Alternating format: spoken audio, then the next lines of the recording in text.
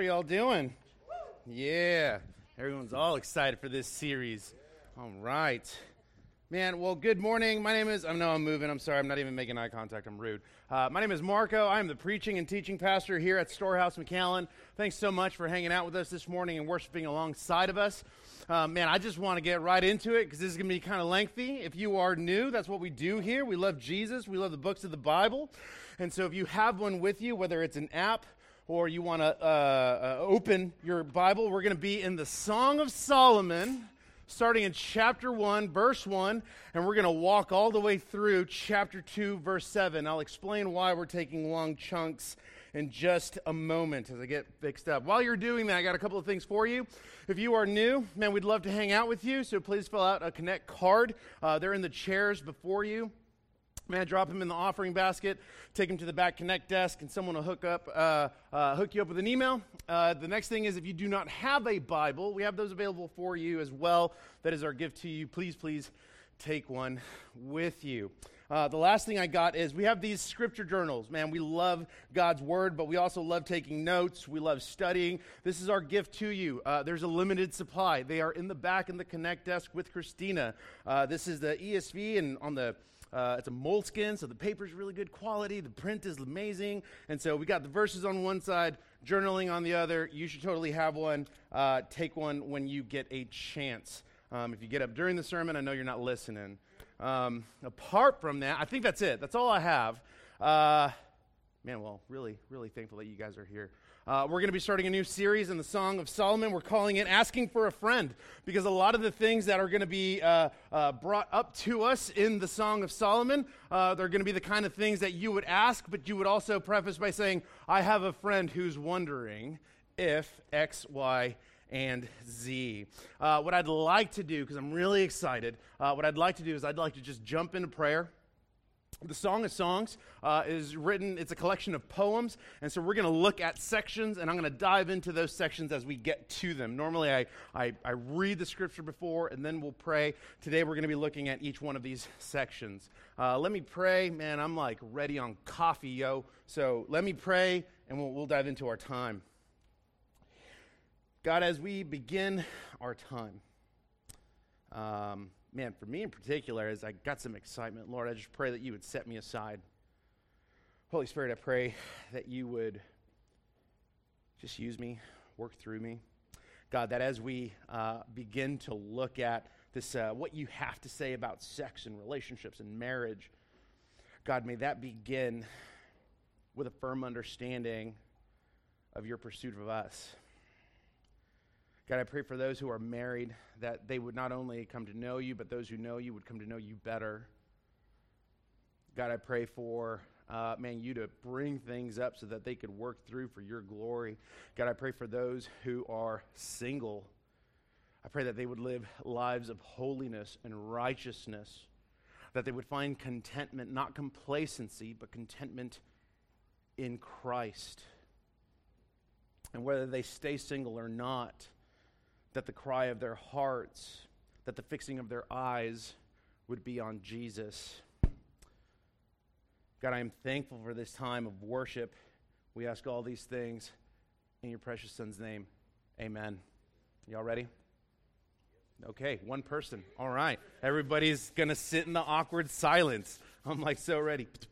All right, here we go, right? So over the next couple of weeks, we're going to be looking at the Song of Solomon. We're going to be here for about 8 weeks. The Song of Solomon is also known as the Song of Songs. We'll look at that in just a minute, and that's pretty much what I'm going to be referencing it as, just because it's a little bit shorter. But it's a beautiful book in the Old Testament. It's composed of Hebraic poems written by Solomon, that is King David's son, about a man and a woman who are passionately, and I mean that in every sense of the word, who are passionately pursuing one another in the context of marriage. As we dive in, I want to answer a couple of things. Today, this morning, the intro is going to be lengthy, but it's necessary because it's going to set up the rest of the series. And so I want to answer one question, and in classic fashion, we're going to look at a couple of things, and then a couple of subpoints on those things. But the first question is going to be, well, why Song of Songs? Why are we walking through the Song of Songs? Well, here's the first reason. The first reason we're walking through the Song of Songs is because I believe we need to have a biblical view of sex, romance, and marriage. We have many married couples, we have singles, we have people who are dating, who are looking to marriage, we have people who are dating and you're in sin. We have individuals who tragically have a history of sexual assault. And so there are those who, need a renewing of their mind, and then there are those who need healing. And as much as we love topical sermons, and maybe even going into a topical sermon on marriage and sex would be cool, I figured that it would just be best to go to what God says. What God says about that. Additionally, I don't want us to develop our own understanding of what sex is, or I don't want us to develop what we believe sex ought to be. I want us to go, again, to what God says. I want us to go to fresh water. The prophet Jeremiah says it this way. God's speaking through him in chapter 2, and he says, "For my people have committed two evils. They have forsaken me, the fountain of living waters, and hewed out cisterns for themselves, broken cisterns that can hold no water." Here's what he's saying. He's saying, my people have committed sin, and rather than turning to me, fresh water, that is Scripture, rather than turning to me, they're going to toilet water. Rather than turning to me so that they would come to know me and understand me and worship me and devote themselves to me, but also grow in their sanctification, grow to see what it looks like to belong to me, to worship me, all of these things. Rather than coming to the source, we turn to toilet water. And if you think about it, when a toilet is installed or you get into a new home, the toilet's on there, it's like, yeah, that kind of looks clean, but would you drink from it? Everybody's like, no. Well, there you go. That's essentially what's going on. And so the Song of Songs teaches us about passion, and it teaches us about pursuit in the context of marriage between one woman and one man, as God designed it for his glory and our good. And many, honestly, don't necessarily like preaching through the Song of Songs. It's not like I'm an expert in it, but many don't necessarily like preaching through the Song of Songs for multiple reasons. Some of them include the language. That's some crazy language. I don't know why we would go through that. Yeah, the language is explicit, but it's not objectifying, right? It's not crude. It's not immodest, right? Because of intimacy. How dare we talk about sex in church? We're going to talk about sex in church, right? And so as a result of those two things that people tend to be kind of shy about, oftentimes when pastors and preachers walk through Song of Songs, they do it in a manner that it's purely allegorical. Here's what I mean by that. They'll walk through the Song of Songs and they'll say, man, these poems are legit. These poems are great. What this is really about is God and Israel. What this is really about is Christ's pursuit of the church. Now, here's what I would say. That is true. We are going to see, we are going to build an understanding of covenant faithfulness and Christ's pursuit of the church. Yes, we're going to see that, but as we read through Song of Songs, that's actually secondary. The other thing that comes with this whole approach of allegory is that it's just weird. Like, if you approach it allegorically, it is just weird. So you'll come across verses that say, like, man, he is sweet to my taste. He's like, oh, what that means is God's pursuit of Israel. That's weird, man. I don't know why you would use that kind of language. Like, we're just going to be straight up, okay? Like, we're just going to be honest. And then you come across other verses, right? Where the man in the poem is complimenting his wife's breasts. And commentators are like, oh, what he's talking about is the Old Testament and the New Testament. No, man. No, he's not. He's not talking about that. All right? What they are talking about, what the Song of Songs does show us, is a husband and a wife pursuing one another. Now, what makes it so trippy is that the name of God is never mentioned in Song of Songs. So you'd wonder, well, why is this so important? Well, I would say for a couple of things. Number one, what's going on around them culturally is very similar to what's going on now. Man, sex is rampant and prostitution is going crazy and people are having tons of wives and tons of prostitutes. And here we have the story of a man and woman pursuing one another in marriage, loving one another, serving one another. And so it's very countercultural. The other thing I would add is that the Apostle Paul in 1 Timothy 3 says that all Scripture is breathed out by God and is profitable for teaching, reproof, rebuke, and godliness. So again, what better way to have this understanding of what God says about sex than to go to something that God wrote? Some of you might even be asking, hold up, didn't Solomon have like a ton of wives and others with him? The answer is yeah, totally, he did. Many believe, and I would add to that this is before he went nuts. All right? Because if you've read Ecclesiastes, that's really his letter of repentance. You know, all his vanity. So that's reason number one. We need to have a biblical understanding of sex, romance, and relationships. The next one is we must examine how sex is viewed today if we're going to have this biblical understanding of sex, marriage, and romance. And I'd like to park here for a minute. Because there are three ways, they may not necessarily be the only ways, but they're the ones we're going to focus on. There are three ways upon which sex is viewed. Sex is viewed as God, sex is viewed as gross, and sex is viewed as a gift. We'll walk through each one as quickly as possible. In Romans 1:25, the Apostle Paul says that they exchanged the truth about God for a lie and worship and serve the creature rather than the Creator, who is blessed forever. Amen. What he's getting at is at the fact that sex can be viewed as God, what often happens is that we begin to worship creation, we begin to worship people, we begin to worship, again, creation rather than Creator. And we might come up with all these reasons to justify why we want to worship creation rather than Creator. And it's not just something that we're dealing with in our day. This actually stems all the way back from the very, very beginning. If we run through it very, very briefly, in the times of the Old Testament, we see that people, the culture was all about prostitution and slavery or enslavement, and they're plundering into these sexual acts. We fast forward to the New Testament. We read through Ephesians, and we see that the Ephesians were worshiping Artemis, which is the goddess of fertility, that she would promise fertility and sexual fulfillment. And so they would have festivals and parties, all for the sake of worshiping her, and they would commit vile acts with one another for the sake of sexual fulfillment. We see the Apostle Paul drop the hammer on the Corinthians as they are worshiping Aphrodite, which is the goddess of love. And what they were doing is creating and building these temples, and they're saying, man, we're going to go to church. And so they're committing all sorts of sexual acts. And Paul comes in, and he's dropping the hammer, and he's like, whoa, whoa, whoa. Man, let me tell you the gospel. Let me tell you who God in Christ is and what he has done for sinners.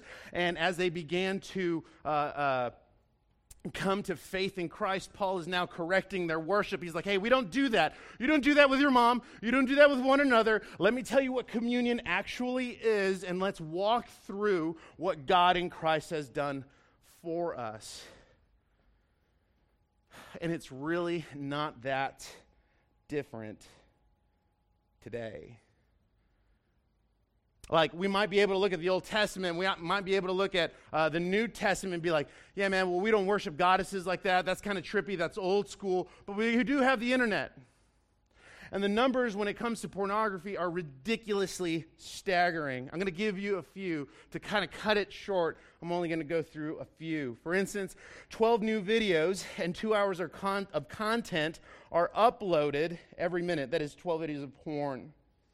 The average worldwide porn user is now 35. Together, millennials aged between 18 to 34 are about 61% of that traffic. More than 4 in 10 Americans, that's about 40%, now say that pornography is morally acceptable. A 7 percentage point increase from last year. This is an article that came out in 2019. They're comparing it to 2018. Pornography has changed in the sense that extreme content is now the new norm, particularly violence against women. Reported physical aggression, about 88%. An estimated 87% of college-age men and around 30% of women double-click for sex either weekly or every day. 17% of women describe themselves as addicted, that's admitted, addicted to pornography. You would say, well, man, that's a dude issue. No, it's everyone's issue. 30% of the internet industry is pornography. The online porn industry makes over $3,000 per second. In addition to that, the average age for a boy to see porn is between the ages of 8 to 11. And so if you're a parent, you're like, man, I don't really want to have the talk. It's kind of awkward. Let me just tell you, it is awkward, and you need to have it, and you are the primary disciple maker. Emphasis on you. Because if you don't want to have that conversation, statistically, your kids have already seen it. That's on you. The most popular day of the week that porn is viewed is Sunday. The day that the least amount of porn is viewed is Thanksgiving. Amen. So really, it's not that different when we look at the Old Testament and when we look at the culture of the New Testament. It's not that different. The biggest difference is that we have high-speed internet. And it's just easier to hide it. You're like, man, I got filters. There's a study that came out that said 54% of filters don't really work because you can find avenues around it. And so we have this ridiculous extreme as that is sex is God. But then we got this other side where it's like, well, man, if sex is God and all those things are happening, then sex is gross. It's nasty. I don't want to do that. Right? And so same thing. Let's look through a couple of pages of history. In the days of the Roman philosophers and the Stoics, many church leaders were influenced by this dude named Plato. And what many Stoics believed was that, hey, the body is all filth and garbage and sinful. What is good, however, is the soul. So when it comes to sex, it's just for procreation. Otherwise, don't do it because your body is disgusting. Right? And this heavily influenced many Christian leaders. And so they began to press this message into the birth of the church. And so when we go fast forward a little bit into the 5th century, we have the Roman Catholic Church, and unofficially they said, hey man, priests, bishops, no more, you got to be celibate if you're going to be leading. By the time of the 12th century, they made that official. And so if people came to priests and they're like, yo, we want to get married, they'd be like, cool, it's just for procreation. By the way, here's a calendar of the ovulation cycle for your wife. These are the days you can and can't have sex. People are like, what? Leaves like 2 days. Church is like, well, you wanted this, right? Additionally, one of their catechisms even elevates celibacy. There's nothing wrong with that, man. That is pure. Paul talks about that in 1 Corinthians. But it elevates it above marriage. We fast forward into the Victorian era. The only reason I want to talk about the Victorian era is because I thought this was trippy. In the Victorian era, here we see the influence of the church, and what we see growing in the Victorian era is we see brothels, right? This is where people would go and hook up with prostitutes and all that, and the church is like, hey man, that's cool because that's contained. At least it isn't out in the streets. It's kind of a weird way of thinking it. And so a lot of influence from the church and from the culture kind of poured into Victorian men and women. And I think oftentimes, me in particular, when I think about the Victorian era, I think about those big old dresses, right? I think about dudes with cool mustache. And there were some really weird things that were going on in there. For instance, when it came to women, they would tell women like, hey, so if you're going to have sex with your husband, that's cool. Remember, it's for procreation. So really what you ought to do is just kind of endure it. Like, do it if you have to, but if you don't, don't. And there was even this legal right that women had. This is what's trippy, so check it. There's this legal right that women had where, let's say, her and her husband are in the bedroom, right? And they're doing the deed. And if he's not excited specifically for procreation, she had a legal right to say, whoa, and I quote, nature calls me to the toilet. In other words, if homeboy wanted more, she was like, no, I got to go to the toilet so you can cool off. Right? Like that was a right. In addition to that, when it came to men who were like, man, I got all these like feelings of passion, right? There was this Swiss neurologist. This is trippy. There was this Swiss neurologist who was like, man, I get it. you know what you need to do? The problem is it's your diet. The problem is it's your diet. So I need you to stop eating mustard. And he was like, what? He's like, yeah, man, I need you to stop eating mustard because mustard promotes excitement. So stop eating mustard. And he was like, on top of that, I need you to stop eating pepper. Don't put pepper on your eggs, bro. Like, that's horrible, okay? Don't do that. And then he was like, stay away from cider, beer, and wine. And guys are like, oh, because you can get drunk. And they're like, I mean, yeah, kind of, but it's what's in it that's causing you to get excited. And you would think we've evolved from this. I was talking to one of the guys earlier this week, and he told me about a family in like not outside, but like in the woods of Kentucky, right? Clearly I know nothing about Kentucky because I'm in the nation of Texas. And so they're out like in the woods in Kentucky, and he was like kind of explaining this whole stuff. And this family was like, oh yeah, we don't keep pepper on like the table, and restaurants don't keep pepper on the tables so that y'all would be protected. Right? I know, it's trippy. But has it really changed so much today? Here's the thing. We still struggle to have a biblical view of what God says about sex. And so oftentimes we have poor understandings or sinful understandings of what sex is. Sometimes we do need a renewed thinking. That's a Romans 12 thing. We need our minds to be renewed. Sometimes we need healing. And so the third thing is, man, if sex isn't God, sex isn't gross, sex is a gift. It's a gift to be enjoyed in the context of marriage between one man and one woman. And here's the thing. I'm not going to be baited. I'll go ahead and expand on that. You see, before marriage, it's called fornication. In addition to marriage, it's called adultery. In opposition to marriage, you could say it's same sex. Here's the thing. There is redemption for everyone here.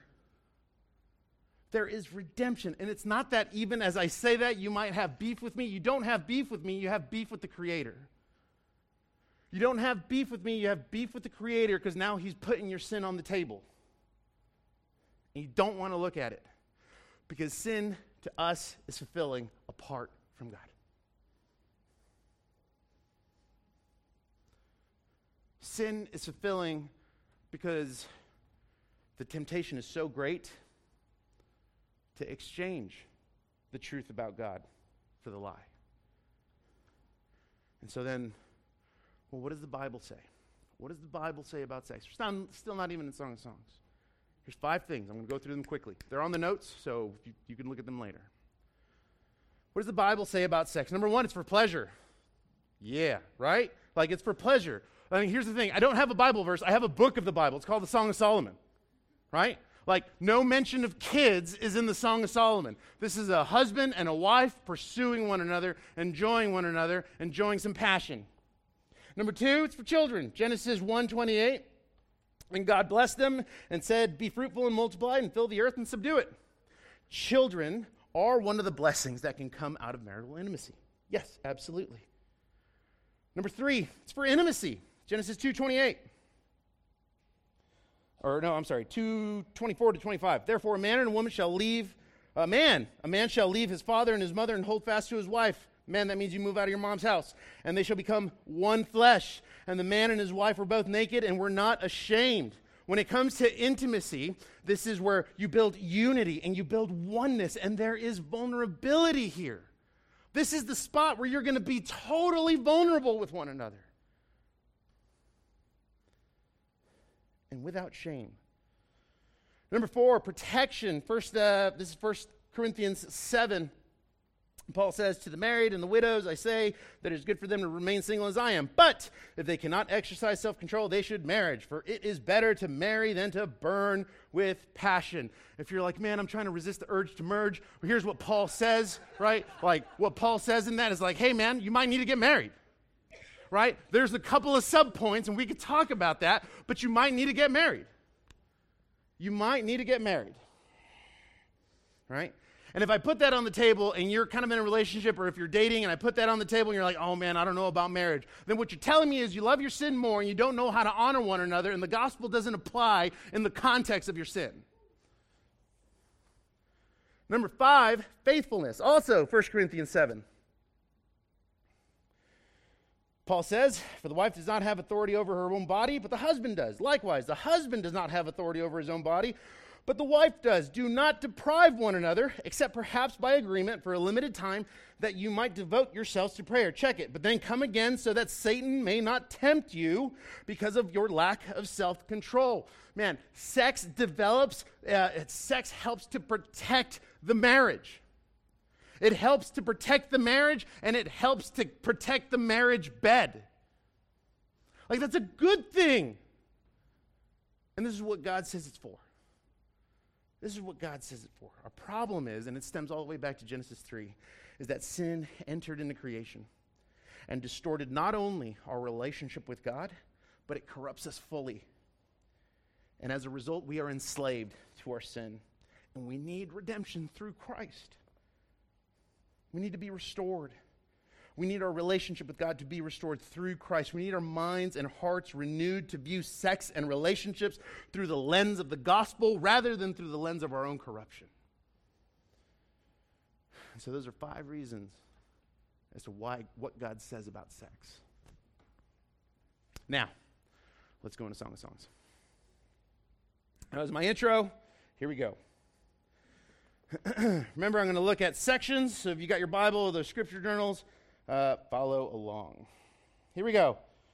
Verse 1, we're going to park very briefly in verses 1 through 4. Here's what we see. The Song of Songs, which is Solomon's. Here's what I mean, the Song of Songs. Solomon wrote what was it? It was 3,000 songs and 1,000 proverbs, or maybe the other way around. And so when we read the Song of Songs, which are Solomon's, here's what the writer is saying. These are the greatest hits. Right? These are the greatest hits, right? These are my best poems. And he goes on to say, here it is. Let me back up, right? I'm so excited. Right, let me back up, okay? What we're going to see in the Song of Songs, remember, it's a collection of Hebraic poems. And so we're going to see a woman, we're going to see a man, and then we're going to see some of their friends, right? And so that kind of sets it up. And so the woman opens up. The woman opens up and she says, let him kiss me with the kisses of his mouth. For your love is better than wine. Your anointing oils are fragrant. Your name is poured out. Therefore, virgins love you. Draw me after you. Let us run. The king has brought me into his chambers. Ladies, right? There's this misconception that, man, you can't do anything until homeboy says something. According to the Song of Songs, it's totally okay for you to put him on the spot. That's what she's doing. She says, let him kiss me with the kisses of his mouth. Man, she's taking a risk. She's opening up, and I can attest to this because what's going to happen if you do this, ladies, you're going to get one of 2 guys, right? First guy is going to be like, okay, what do you want me to do, right? Like when we were dating, right? We were dating week 3. She gives me a call, and I'll talk more about this story later. She gives me a call, and she's like, where are we at? What's going on? What's the purpose of this? She put me on the spot at week 3, right? And so I was like, oh, man, I love you. Right? I got to do something. So you're either going to get the guy that's like, oh, man, clarity. I love this. This is awesome. Or, ladies, you're going to get the guy that's like, hey, let him kiss me with the kisses of his mouth. And the guy's going to be like, I don't know what to do. Right? They're going to be like, I'm melting. Right? They have no clue what to do, and so they go to the Flux to play video games. Right? And so let him kiss me with the kisses of his mouth. So she starts it off. She puts it on the table. She's like, yo, this is where I'm at. I love you, right? She goes on to say, for your love is better than wine, right? Or better yet, let me back up. Excitement, sorry. So she puts it out there. Let him kiss me with the kisses of his mouth. Look, this is why kissing is so important. It's important because it is an indicator of the marriage. Right? It's an indicator of the health of the marriage. I should say it that way. That's what sounds way better, right? It's an indicator of the health of the marriage. Man, kissing is good. Husbands, wives, you should kiss one another, right? It's all good. That's a good thing. It's an indicator of the health of the marriage. And if you don't believe me, there are even health benefits to kissing. For instance, 26 calories for every minute of kissing you burn, right? There's a reason they call it making out, husbands and wives. There's a reason they call that, right? In addition to that, your body releases a ton of chemicals when it comes to kissing. It releases dopamine, which, when you think about dopamine, it ignites the same area of the brain as cocaine. Cocaine, kissing, come on, man. So kiss, right? Serotonin is also released. Serotonin is also known as happy juice, right? Kissing, according to Dr. Gabriel Morrissey, kissing demonstrates pleasure and connectedness.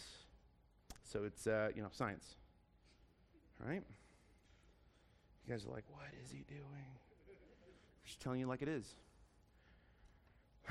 So she says, let him kiss me. Then she goes on, right? But your love is better than wine. Look, man, if you know anything about wine, right? She's not talking about box wine. Okay? I don't care if you found it on clearance. I don't care if you think it tastes better. She ain't talking about box wine. She's talking about the kind of wine that is like intentional, like you got somebody doing this with the grapes, right? Like you could stir the wine in the glass and so you see the legs, so you could tell the quality of the wine, even out the amount of alcohol that's in it. I'm not promoting alcoholism. What she's saying is, man, your love is better than that. Your love is better than that. It's better than wine.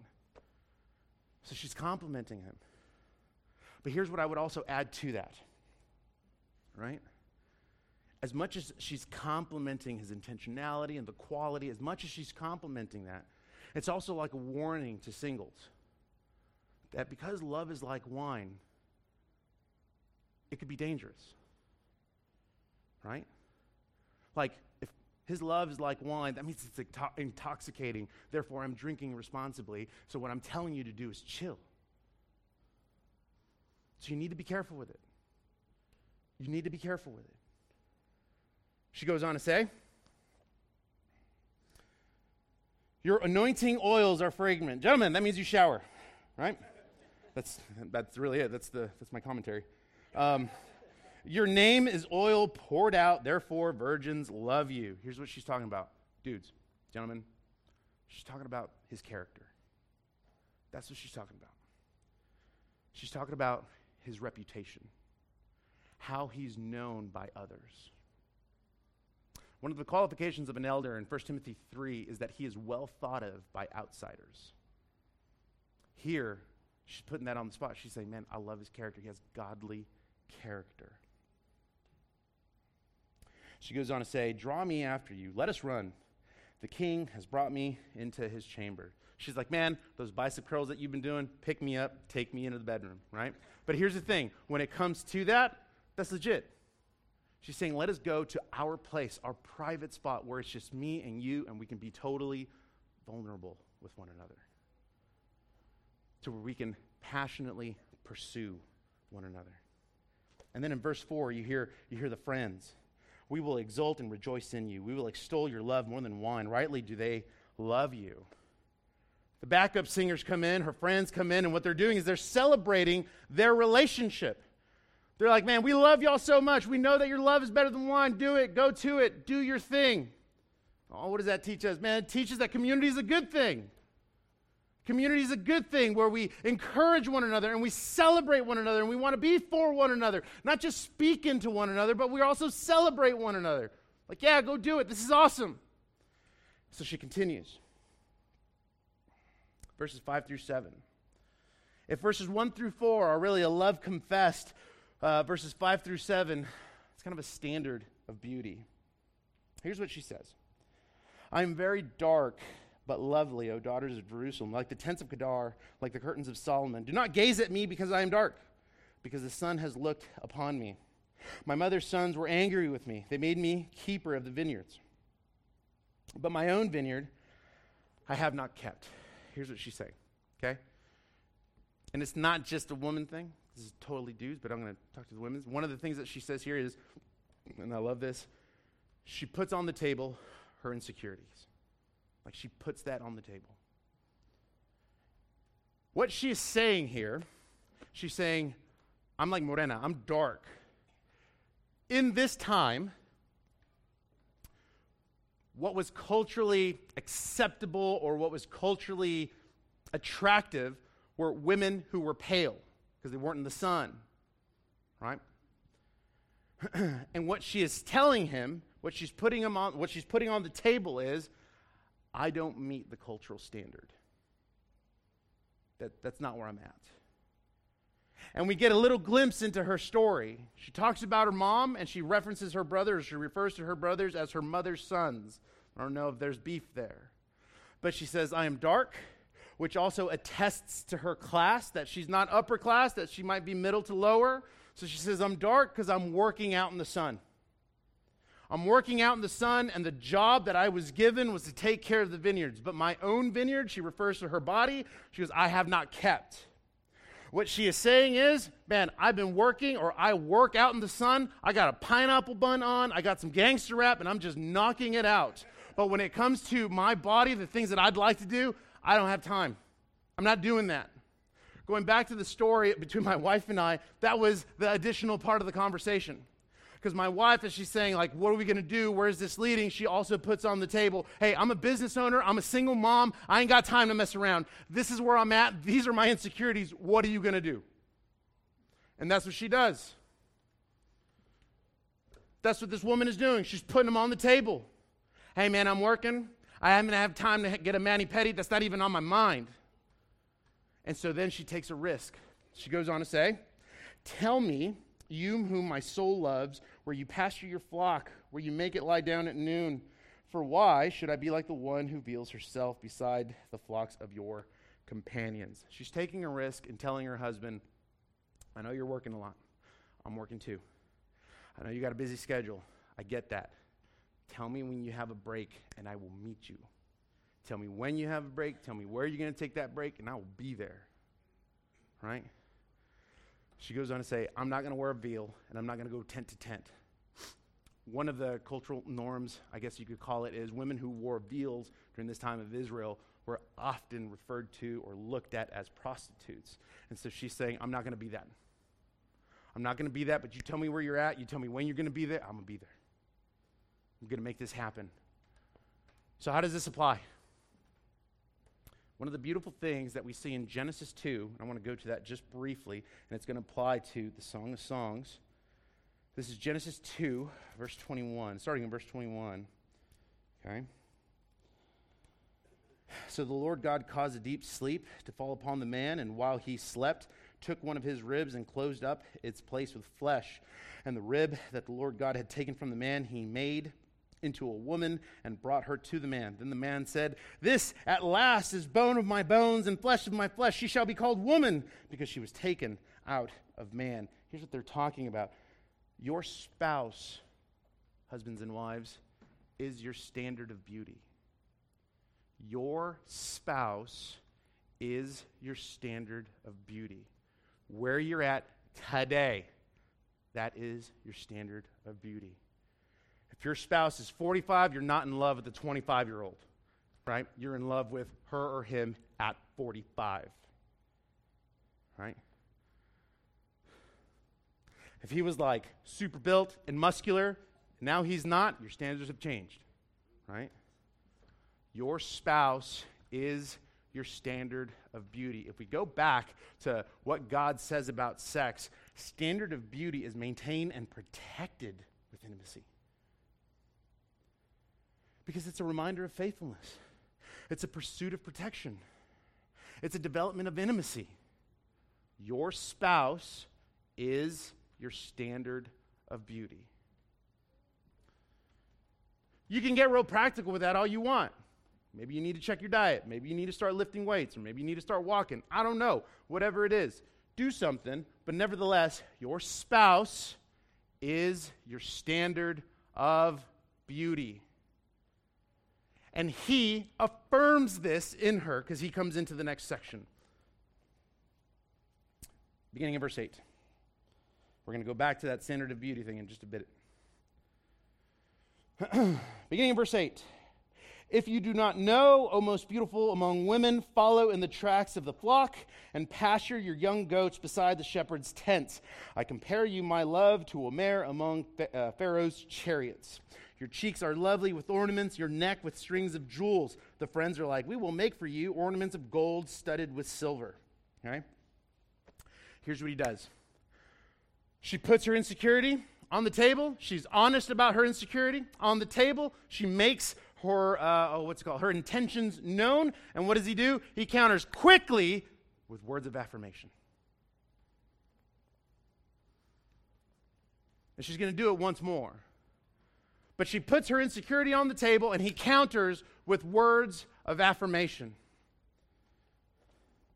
As a spouse, you find yourself in a vulnerable position. Because both of you wrestle with some sort of insecurities. And when you lay those insecurities on the table, you make yourself vulnerable. The other spouse, husband, wife, whatever it is your job to speak life into one another with the gospel. It is your job to speak what God has done and who God says you are into one another. Man, I've been there where I've seen wives pour their hearts out to their husbands, and the husbands chalk it up to some stupid excuse about being a dude and not fully understanding. And when it comes to vulnerability, not only is the wall and the armor down, so is the sword. And what husbands you do when you don't love your wife in that manner, when you don't counter with words of affirmation, you're taking her sword and stabbing her with it. In addition to that, I've seen wives just slander and gossip about their husband and all of the things that they're just not doing because they can't do it right, rather than pouring words of affirmation into them. And what's scary is oftentimes both the husband and wife will even use gospel-centered language to justify why they're stabbing one another. What Homeboy does, he takes ownership and he counters with words of affirmation. So let me ask you, what does words of affirmation look like in your marriage? What does communication look like? It's always something that's going to be evolving and changing, and yeah, 100%, cool, whatevs. What does affirmation look like? I'm going to challenge you to affirm one another today. I'm going to challenge you, for each one of you, to lay your sword down, to lay your shield down, and speak words of affirmation into one another. She continues. While the king was on his couch, my nard gave forth its fragrance. My beloved is to me a sachet of myrrh that lies between my breasts. He's just lying down on her, right? My beloved is to me a cluster of henna blossoms in the vineyards of En-Gedi. En-Gedi is a place of refuge and safety. And so I want to talk about the home for a little bit. Is your home En-Gedi? It's a place of refuge. It's a place of rest. It's a place where, man, you can come back to all of these regular rhythms and enjoy it and enjoy one another. Or is it filled with disorder and chaos? That certainly has an effect on the relationship. And here's the thing, if you're single, you're like, oh man, I don't have to worry about En-Gedi until, I know you worry about En-Gedi right now, right? So some of you dudes who have apartments, put some decorations up, please, right? Like mop it from time to time. Okay? Not the guys. Right? Mop it up from time to time. Right? Is your home a place of En-Gedi? Man, when we moved into our house, one of the first things I asked my wife is she could just help make it functional. I love functionality in the home. Like everything goes in the same place all the time. Everything kind of flows. And so even when it comes time for us taking time off, sometimes we actually don't want to leave. We just kind of want to stay in our house. Because, man, it's En-Gedi. It's a place of refuge. It's a place of rest. It's a place where we can relax. It's a place where we can chill. It's a place where we can enjoy one another. It's a place where we can do a bunch of family things and just kind of just be still for a moment. Is your home a place of En-Gedi? And so those are the two big takeaways in that section. It's words of affirmation and whether or not your home is En-Gedi. The next section, verses beginning in chapter 2. Verses 1 through 6. Well, actually, let me finish. Verse 15, behold, this is him. He says, behold, you are beautiful, my love. Behold, you are beautiful. Your eyes are doves. Man, those words of affirmation. Homeboy's just killing it, right? She responds, behold, you are beautiful, my beloved, truly delightful. Our couch is green. The beams of our house are cedar. Our rafters are pine. Chapter 2, verse 1, she says, I am a rose of Sharon, a lily in the valleys. And he says, verse 2, as a lily among brambles, so is my love among the young women, right? And pause right there. Just like we saw a couple of minutes ago, man, she put her insecurity on the table. Here she does it again, even after being affirmed. You've had that, right? You've had those moments when you're affirmed, and 5 minutes later, you might even feel discouraged again. You're like, man, I'm just listening to some straight up lies, right? So she says it again. I am a rose of Sharon, a lily in the valleys. Here's what she's saying when she puts that on the table. She's saying is, I don't know why you love me because I'm not special. A lily is one of the most common flowers. There's nothing about me that you should love. And he counters. Boom, he's like ready. He's ready. He says, as a lily among brambles, so is my love among the young women. He says, you might be a lily, but you're a lily among a bunch of thorns. Like he just discards everybody else and centers on her. There's that standard of beauty. There are those words of affirmation. Like, the guy's killing it. So she goes on, verse 3. As an apple tree among the trees of the forest, so is my beloved among the young men. With great delight I sat in his shadow, and his fruit was sweet to my taste. He brought me to the banqueting house, and his banner over me was love. All right, pause right there. Here's what she's talking about now.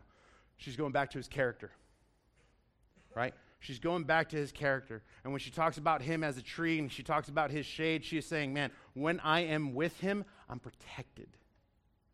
When I am with him, I am protected. She even goes on to say, right, that his love, his banner over me was love. The word banner is a military word that when you would fight against another army, and let's say you got split off or you broke off from your army, what you would do is like you would look around and you would see your army, your boys waving a banner. That meant over there is the army. Over there is protection. Over there is supply. Over there is provision. I can go over there and be safe. What she is saying is that the banner that he's waving is love, so that when she runs over there, she knows she's going to be protected. Gentlemen, do you protect your wives? Do you protect them not just physically, because you bench press 100 pounds, but do you protect them spiritually? Do you protect them emotionally? Is your banner one of love? And does she know that? In other words, when she's in trouble, she looks up and sees the banner and knows she can run after it because there you are and there protection is. Does that exist? Does that exist in your marriage? She's talking about his character. And she goes on and says, verse 5, sustains me with raisins, refresh me with apples, for I am sick with love. His left hand is under my head, and his right hand embraces me. So she says, man, his banner is love, therefore I am protected. In addition to that protection, he provides for me. Like homeboy works hard, and I know that I'm going to be provided for when it comes to being under his protection. So the two big things for husbands here are protector and provisionary. Yes, that means you got to have a job. But that doesn't only mean that your job is to put food on the table, because his banner is one of presence. I know you're tired. You should go to bed tired. Glad we got over that.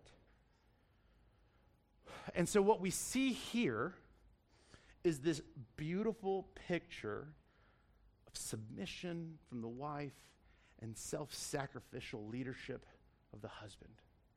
We see him loving her, and we see her respecting him, as Paul says in Ephesians 5, that husbands are to love their wives as Christ died for the church, and wives are to submit to their husbands. And it's not a term that's supposed to put her down. It's a term that's like, man, when these things are happening, it's not going to be hard to submit to someone who is sacrificially loving and serving you. Loving her is not going to be difficult as she respects you. It's a cycle. Gentlemen, what does your character look like? Here's the next one, right? On the way home today, turn to your wife. Am I that man? Am I that man? And wives, don't hold back.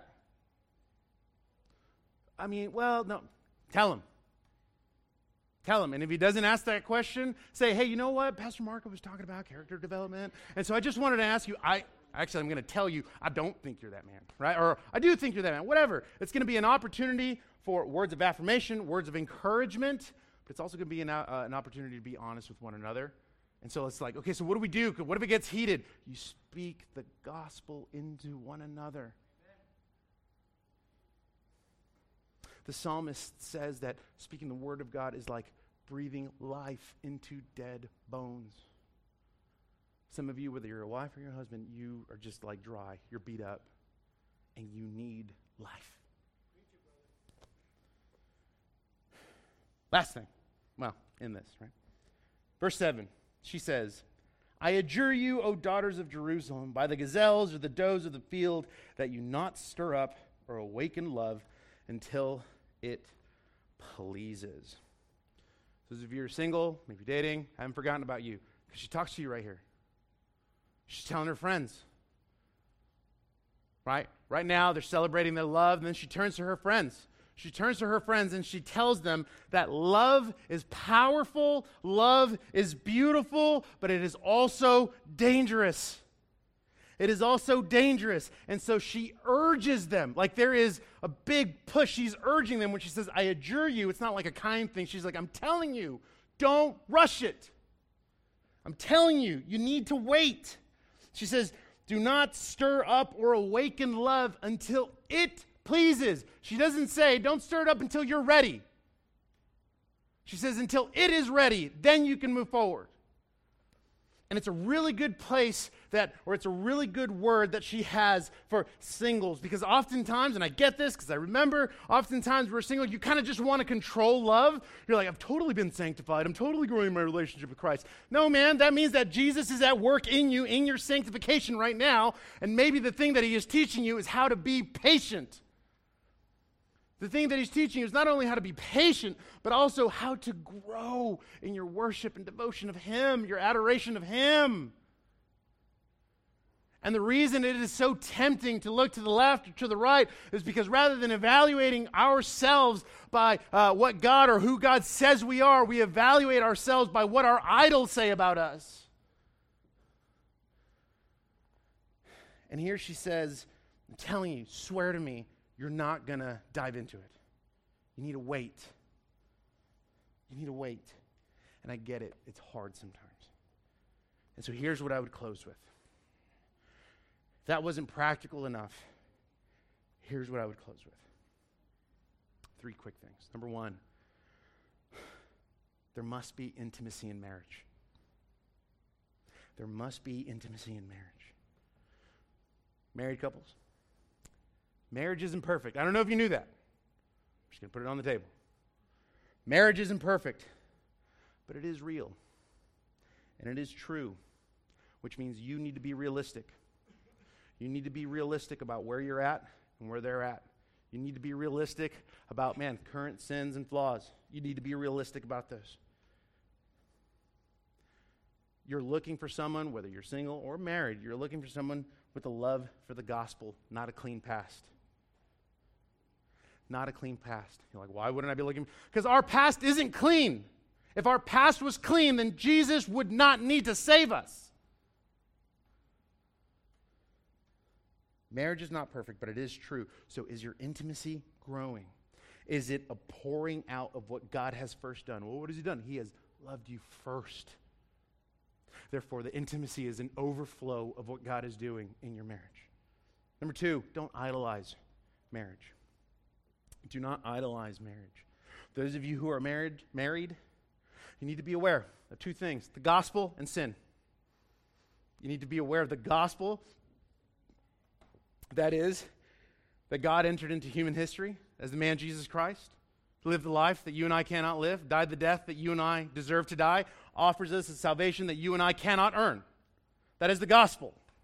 That he saves sinners. And in addition to that, he sends his Holy Spirit so that we would be transformed.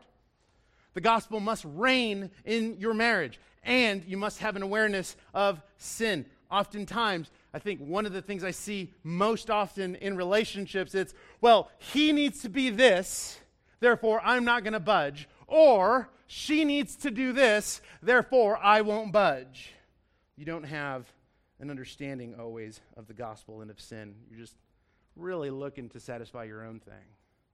In addition to that, if you're single, let me be straight with you.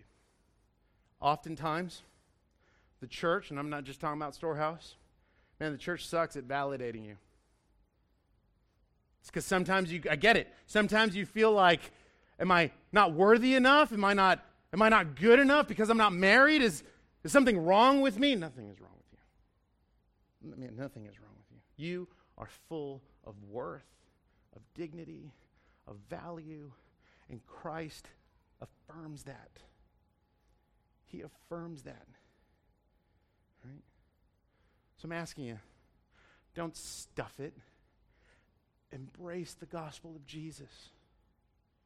Because whether you're married or not, the objective is to fix your eyes on Jesus. The objective is to be fully satisfied in what He has accomplished. Marriage isn't the end goal. And so if you're single, as we talked about last week, don't grow complacent, grow in contentment. Embrace and wrap yourself around the beauty and glory of Christ.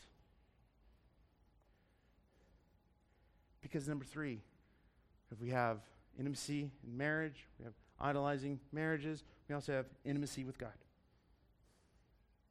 Here's what one commentator says.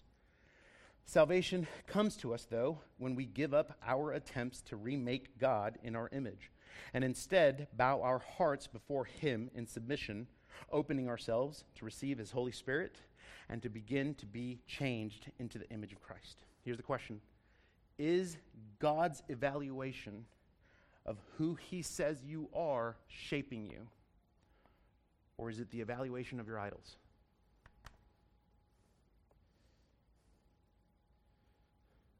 Think about the church. Ephesians 5 says that Jesus died for the church. He loved her so much that He died for the church. What does that tell us? That tells us that there is a groom who is pursuing an unlovable bride, a rose of Sharon, a lily in the valleys. There is one who is pursuing her because she is unlovely, one who is unfaithful, one who does not reciprocate the love back to him, yet he is passionately pursuing his bride, the church. And He pursues her by transforming her, by being faithful to her, by loving her well. Is God's evaluation of who He says you are shaping you? Or is it the evaluation of your idols? A biblical understanding of sex begins with a biblical understanding of the person and work of Jesus. Let's pray.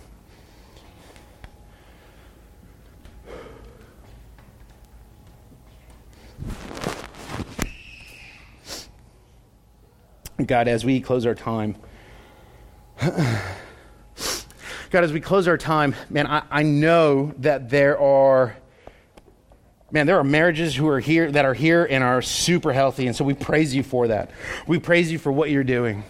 God, we know that there are marriages who might be going through a difficult time or a difficult season. And even in the midst of that difficult season, God, my prayer is that they would turn and fix their eyes on Your Son, Jesus, and allow what He has done to shape them in their marriage. That I pray that if they both earnestly say that they love and follow You, that they would use the gospel to go to the hard parts of their marriage. That they would breathe life into one another through Your Holy Scripture. God, there are those who are single in sin, single and confused. God, I pray that You would illuminate their understanding by revealing Yourself to them. That in Christ You are pursuing them and calling them to Yourself. That everyone would ultimately find ultimate satisfaction and joy in Christ. That while we were meant for relationships, marriage isn't always the end goal. Actually, it isn't. It is satisfaction in what Jesus has done. So God, I pray that we would hold fast, every one of those, that we would hold fast to Your gospel. That's the one thing that ties all of this together. Would we hold fast to your gospel and allow that to shape our thinking, allow that to shape our worship, allow that to shape our devotion, allow your gospel to shape our adoration of you, not of ourselves, not of our spouse, not of the spouse we wish we had, but our understanding and worship and adoration of you. God, may we submit ourselves, may we just leave ourselves prone, and would you work in us this morning? God, as we transition into a time of tithes and offerings, God, I pray that this would be a time of worship and adoration, where we give you our stuff, where we relinquish the control we think we have, and publicly display a trust in Christ. Lord, we love you and we thank you. It's in your name that we pray. Amen.